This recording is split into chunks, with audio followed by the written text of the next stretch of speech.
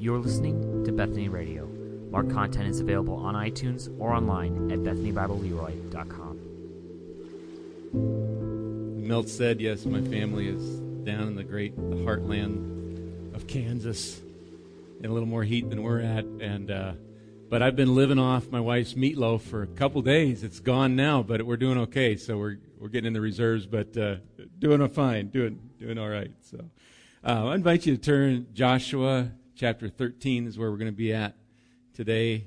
Joshua 13, 1 through 7 we'll be looking at. On your way there, I've got one picture we can show up there. It's from Madeline, so she's not here today, but she drew this picture. She's got on the one side, poor in faith, a rich person, though. And she's got, you maybe can't read it down there, so sad.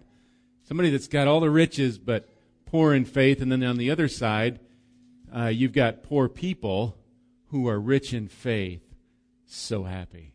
So I love that. We were talking about last week about the different kings, all these 33 kings here in Joshua 12, and thinking to our own King Jesus and worshiping Him and what's really ruling our heart. And so may we be those, though we be poor, rich in faith and joy in the Lord. Let me read God's Word to us this morning. Then from Joshua 13, if you're there, I'm just going to read 1 through 7 this week, and then we'll look at the bulk of the chapter then next week. Just 1 through 7 for now, so let's hear from the Lord. He says, Now Joshua was old and advanced in years, and the Lord said to him, You are old and advanced in years, and there remains yet very much land to possess.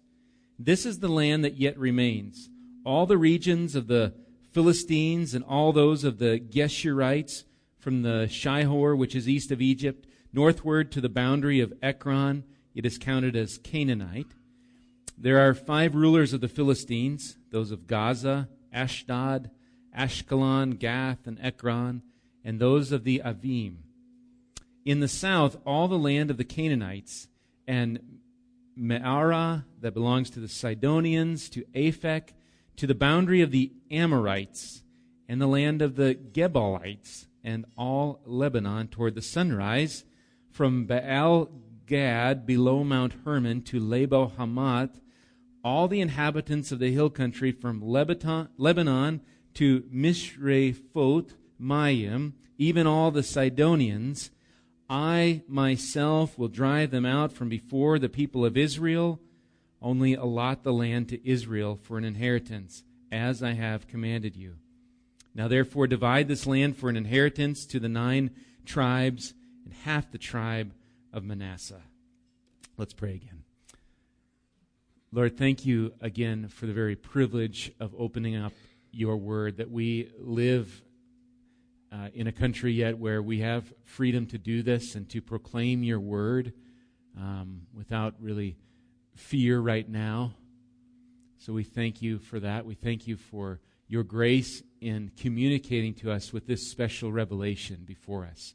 You've communicated generally in the world, and we see the heavens declaring your glory, and you've communicated in your word. So we pray that as it's your spiritual word, that your Spirit would guide us to understand it, and even glean from this passage, from these names, these places, and what you've listed here, and even the next several chapters, that we would glean and grow in our worship of you who provide a wonderful inheritance to the saints.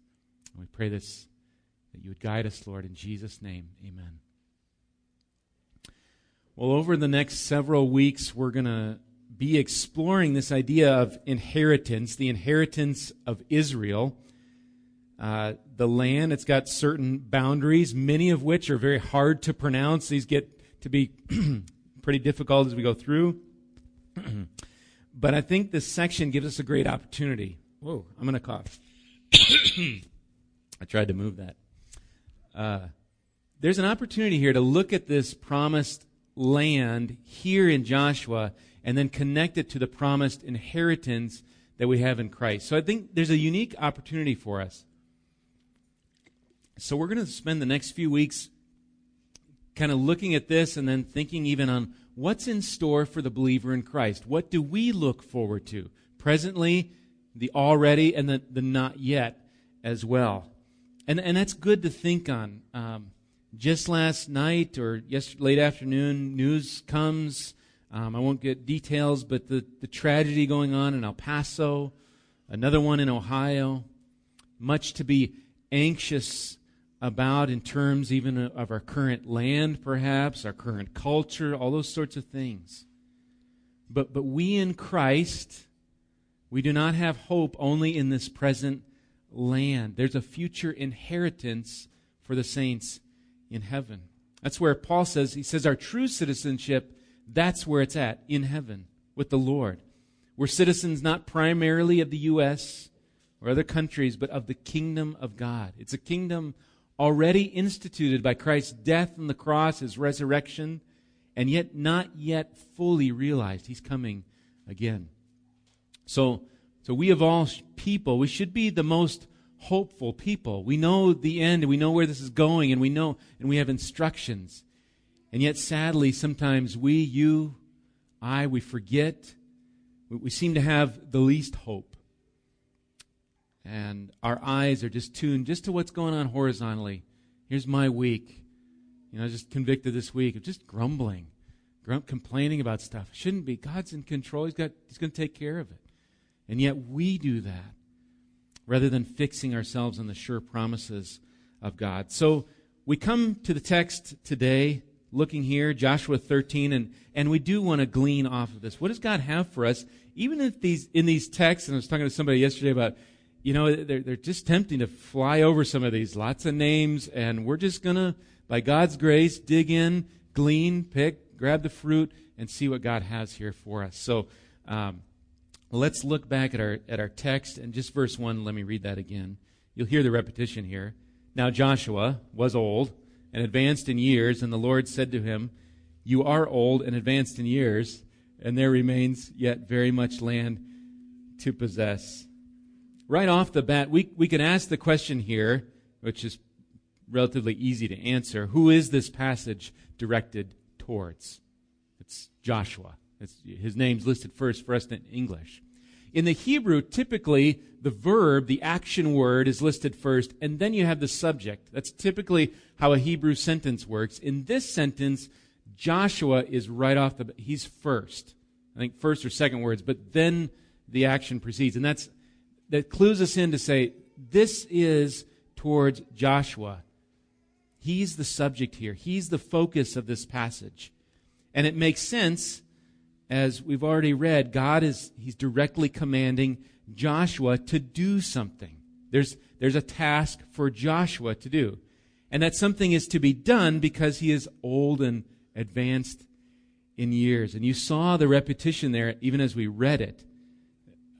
And the narrator points this out, perhaps Joshua being the one writing this. We're not sure, so there's this idea, he's old, advanced in years, and God kind of doubles, you are old, you're advanced in years. And perhaps that's a good way to start saying it. You can leave behind elderly and old. Maybe advanced in years just sounds more positive, doesn't it? Like advanced. That's a better way to say it. So I'm okay if you all use that, and maybe when we do potlucks, and we'll say the advanced in years should go first. And I think the last time I tried that, somebody said, "Don't call me an old. It's advanced." So we'll do that. We want to care for seniors. That's another way to say it. Yeah. So anyway, maybe a way to do that.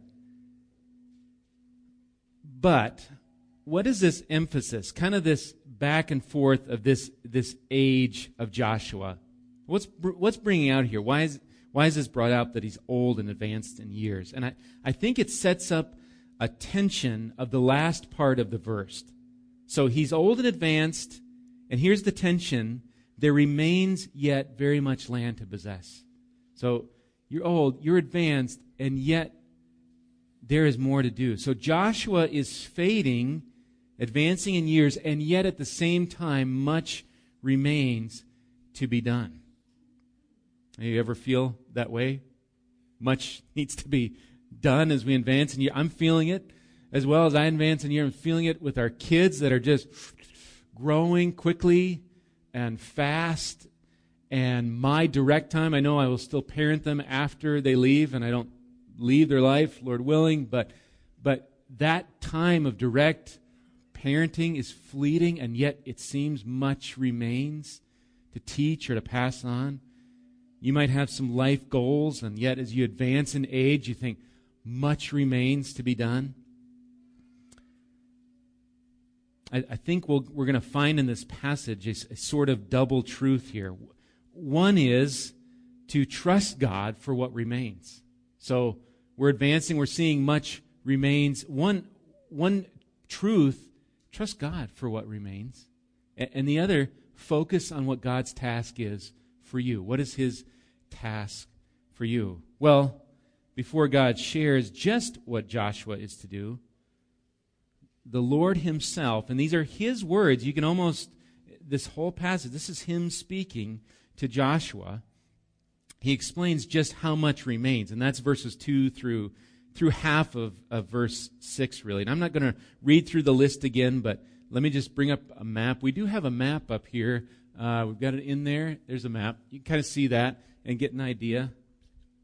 Let's see if we got any. Oh, we do. We got laser. So there's described these different areas. The Philistines, Sidonians, Canaanites, and this map kind of gives us a little bit of an idea where it was. We've been studying, remember they crossed the Jordan, they went halfway, kind of took the southern campaign, and then we looked at the northern campaign here. What's described here are really sections kind of outside, kind of almost on the extremities, up towards here. There's Labo Hamath. We read about that in there. Well, there's Sidon. I don't know if there's others listed here. Gaza, I think, is in there. Some say Brook of Egypt. Perhaps that's this Shihor place down there. So kind of this, kind of on the outer extremities, you might think of the land, these different places, and going up towards Mount Hermon, towards the north. So it's almost like Israel, they've secured the central parts, but they need to expand. There's yet much remaining to overtake. That said, though, in my study, I came across something. I want to share it with you. Something interesting here, thinking about the land that they're in and relationships of God to Israel. And something to keep in mind as we go through these next several chapters where Israel is at, where God is giving the inheritance to Israel. So just zooming back out a bit from that, I want to think about the relationship of God to His people, kind of this possessing or inheriting this land. And there's two words we're going to think about, is suzerain and vassal. So not Susie, but suzerain. What is it? Suzerain. And then vassal, Vassal. And so there's a difference in these words. And so when you hear the word suzerain, you can think the one over the land. The one over the land, in control, sovereign over the land. And then you hear the word vassal. Here's one definition: a holder of land by feudal tenure on conditions of homage and allegiance. Really, the vassal works the land, possesses the land, think Israel, but is not the sole owner. That's the suzerain. Okay, so there's vassal, there's suzerain. And there's a difference. Think of God, this over sovereign, His land, Israel comes in to possess His land as the vassal. Listen to what one commentary says. And they're comparing this to some other treaties of other people in the area, the Hittites. So they say there are several Hittite treaties, so they're reading from these ancient documents, and saying they offer similarities to the boundary lists found in Joshua chapter 13 through 19. So this lists all these boundaries. There's similar documents from other nations that list boundaries like this. They're going to explain. They say, in the treaties, the boundary lists indicate the frontiers of the land that is entrusted to the vassal by the suzerain. So there's the vassal, the suzerain entrusts the land to that vassal. Remember that, kind of like Israel. Even though the land technically belongs to the suzerain, he offers local control to the vassal and delineates the boundaries of the land that defines this legal relationship.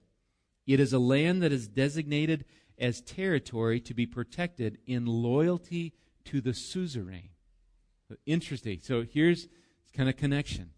What they're bringing out here is that these boundaries, allotments, they're not so much that Israel owns the land. This is their land. God owns the land, and he entrusts stewards in the land, Israel, to take care of it.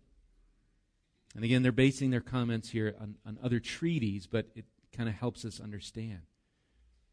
It is, by all means, it is the land of promise, a dwelling place for ethnic Israel. But there's also conditions of the suzerain. Think of the Lord. In this case, the Lord. There's conditions for staying in the land. And we see later on, Israel does not follow those conditions. They don't follow God with all their heart. If you're in the 2-year reading plan, you're in the book of Judges, and things are just going haywire. They're doing what's right in their own eyes. And eventually, Israel and Judah, having split, they're taken out of the land. And yet God restores them again because he has an eternal purpose. Christ is going to come in the line of David. He's going to come to this land, and he's going to provide a much better promise and inheritance. So a little more on that in a bit. So let's move on, though, from the boundaries, kind of that middle chunk of this section, to really a couple of key phrases involving what God will do at the end, starting verse 6. So what is Joshua advanced in years? What is he to do? And we look then at verse 6. We'll look at both 6 and 7, but verse 6. So let me just start, it's kind of midway, but all the inhabitants of the hill country, from Lebanon to Mishrephoth, Maim, even all the Sidonians. This is God speaking, remember. I myself will drive them out from before the people of Israel. Only allot the land to Israel for an inheritance, as I have commanded you.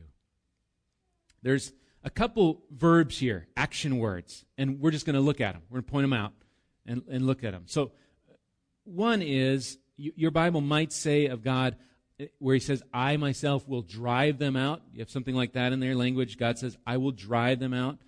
Another way to say it is, I will cause to possess them. I will cause this possession to take place. The point is here, who's doing the driving? God is. Or the causing. God is doing this. And we're familiar with this in Joshua. This is really nothing new to us. The decisive cause behind this land, this inheritance, this possession of Israel is God himself. However, Israel still needed to go in, take possession, but they would take of what had already been promised of God. In a sense, there's this idea of take what you don't have yet, but trust that God will provide it. Take what you don't have yet, but trust that God is going to provide what you're going in to take.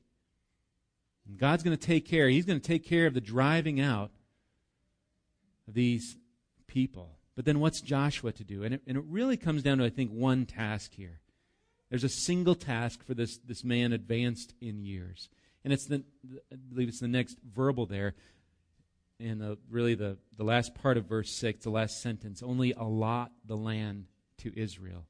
Allocate it, allot. This verb has with it the idea of causing to fall. So cause to fall this land. And I think it's in the sense of causing the lot, think ancient dice, to fall. So you, Joshua, allot, cause the lot to fall like dice.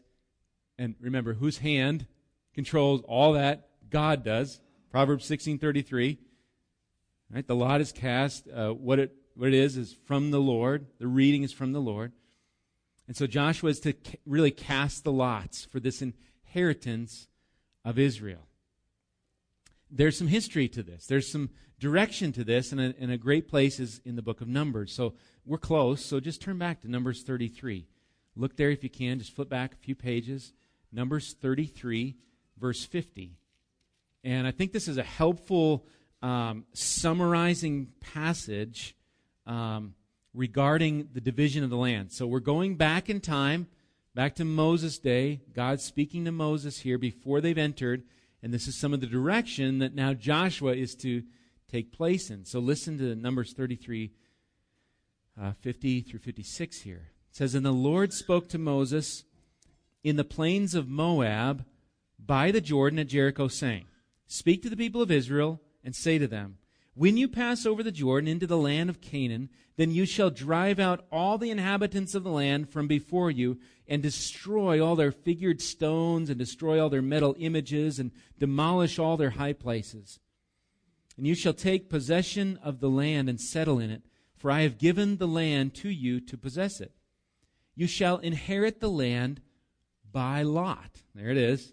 "According to your clans.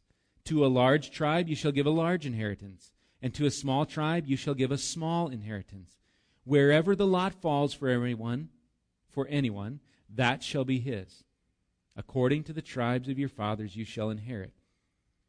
But if you do not drive out the inhabitants of the land from before you, then those of them whom you let remain shall be as barbs in your eyes and thorns in your sides, and they shall trouble you in the land where you dwell." And the warning there. "And I will do to you as I thought to do to them."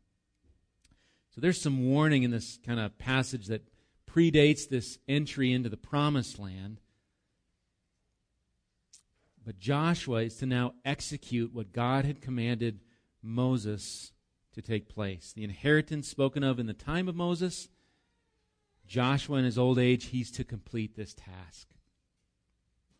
And we come to the end of verse 6, and we see familiar then again, "as I've commanded you." How does he do this allotment? Just as I've commanded. He asked Joshua, "Do it. This is the way. This is the manner how I want you. Do it as I've commanded." In other words, don't make up your own way or your way of doing it or a quicker way. Just do it like I said to do. God wants Joshua, even advanced in years, to do as God says. So verse 7 then, as we come there, kind of wraps this up into the one command. Let me read it, and then we'll look at it. It says, "Now therefore, divide this land for an inheritance to the 9 tribes and half the tribe of Manasseh." There's a single task to Joshua: divide the land as an inheritance. The ESV Study Bible sees this in this section, even this word, I think, divide, this division of land as kind of defining the sections now as we go further. So we talked about this last week, up to chapter 12, and now 13, I think it's to 21, this division of the land. And that's where we're going to be in. And they're looking at that in a couple ways, but this division of the land. Before the focus, taking, conquering, a lot of war pictures. This now, allotting. Here's this boundary. Here's this place, this inheritance. This is where it will be. And a couple narratives in between some of the listing of the lands. And so this division kind of starts this divide here. The verbal here, to divide this land, it's an imperative. It's something Joshua is to do. And it's a conclusion. You've got those words, "now therefore," kind of a here it is. What was he to do? Divide the land, cast by lot, and then trust God to cause to possess, to drive out the other inhabitants. God's going to accomplish the task. Joshua's role is to lead by dividing it. I've got a quote. We can put it up on the slide here, but one commentary shared a quote from John Calvin. It's worth reading to you. As he begins the quote paraphrasing what God has said to Joshua, and you can see it up there. Sometimes it's easier to see a quote while I read it, but here's the quote. So this is starting with God's kind of paraphrasing what he's saying to Joshua. "Fulfill thy duty in the distribution of the land, not even accepting what is still in the firm grasp of the enemy. For I will take care to perform what I have promised." This is, kind of what God's saying. I will take care to perform what I have promised. And he says, "From this we may learn to rely so perfectly upon the Word of God when undertaking any duty as not to be deterred by doubts of fears." God's Word, He's going to give what He has promised. want you to think about the weathermen on TV. Some of us still watch weathermen on TV. We can get it on. I know we can get weather on our apps, right? They're still out there. He's to forecast the weather. He does a lot of different things, but he has a problem. He or she, they can never really promise what the weather is going to be. And it's kind of a thankless job, right? I mean, mostly we don't say, I don't hear often, boy, that weatherman, he did a great job. You know, it's usually got it wrong again, right? That's kind of what we look at. The poor guy just can never get it right. They've got to account for hundreds of miles. Nobody knows where the wind comes from, where it blows. They're trying to figure out pressure systems, all these sorts of things. All that to say, in 7 days, we think there's a 90% chance it's going to be sunny, or we think there's a 10% chance of rain. They're trying. And so we struggle with all our technology to even determine what's going to happen 7 to 10 days from now. For Joshua, he was to be a sort of promise forecaster before Israel. It's a lot better promise, a lot better forecasting, by the way. To forecast to Israel, if you will, to say, this is your land. Here it is. Go in, take it. Because the Lord has said He's already going to do the work. And based on His promise, we're going to divide it up before even all of it is ours. Essentially, look what you have, Israel. To forecast before them and divide. Begin to divide. Much land remained. That's the first part of 13. But Joshua is to divide the land by faith in the promises of God. It's not even all taken. Here's your task. Divide the land. So, 2 takeaways from this section. 2 applications for us in these verses here. And the first one is praise. Is praise. As we think on the idea of inheritance, again, we're seeing a picture of the greater Yeshua, the greater Joshua, Jesus. The law came through Moses. Jesus perfectly fulfills all of the law. We could not in our own strength. For those in Christ, the punishment Christ bore on the cross, we deserve the punishment for our sin. He bore it being nailed to the cross. You might say, Jesus, not might, you can say, He wins for us an undeserved inheritance. Let's look at that. There's a couple different New Testament places, but I want to look at Ephesians 1 for this time. Maybe we'll look at more as we go. As we think on this idea of inheritance. And be on the lookout as you're reading, but look at Ephesians chapter 1, verse 11. Ephesians 1, 11 through 14.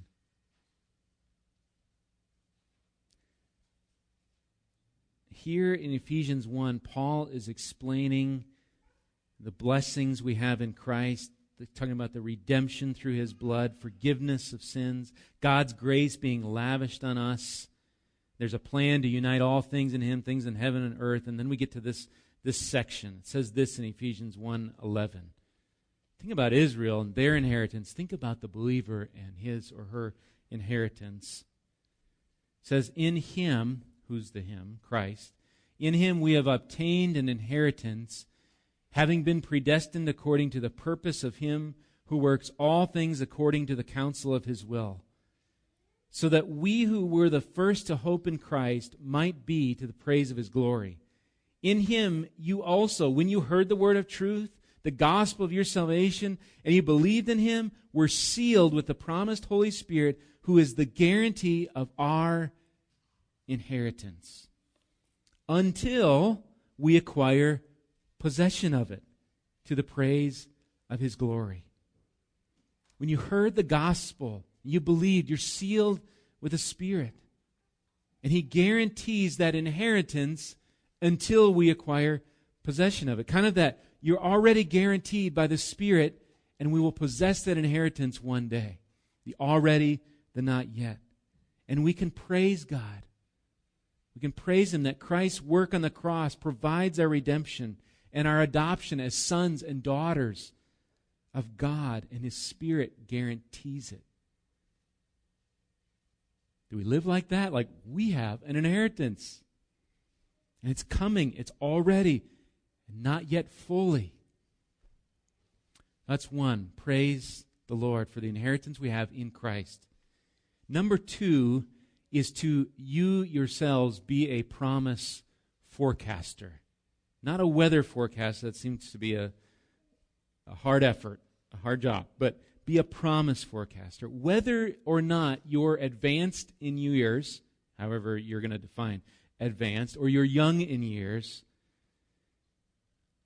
there's a promise to forecast for others. To say and to lead out in the face of others, hey, look forward. Look ahead. Something greater is coming. We already, again, right now can have hope in Christ, but we're not yet there. We can wait on the Lord. Trust that God is going to accomplish perfectly all of His purposes. Much remains for us. Many things perhaps we want to do, but we can trust God to accomplish His purposes, even when we're gone. Joshua is not going to be around for all this. Trust God's going to take care of this. What's my task? Present the promise. Here's the promise.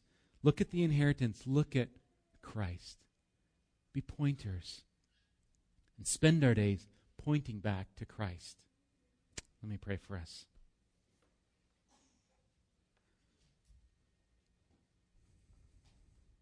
Father, if we were just to review last week, I don't know any of us can say our words, our thoughts pointed to the promise of our inheritance in Christ, of what we have to look forward to, the hope we have in Christ, sins forgiven, relationship restored, hope of eternity in the presence of God. Lord, where we've grumbled and complained, where we've only looked horizontally at this world as those who have no hope, please forgive us. Lord, convict us of that sin by not giving you glory, of not trusting your suzerain over us, your sovereignty over us. And help us to trust you, Lord, to look to you. And then, Lord, to be those that forecast the inheritance to others. May we do that if it's our neighbors, people we meet at different places, our family. May we lead out and say, look at what we have. Remember, remember, remember the inheritance, the sure inheritance, because our Savior lives. And so, Lord, give us strength to honor you in our lives and to point to you in this task, a single task of giving you glory in our lives. We pray this in your name. Amen.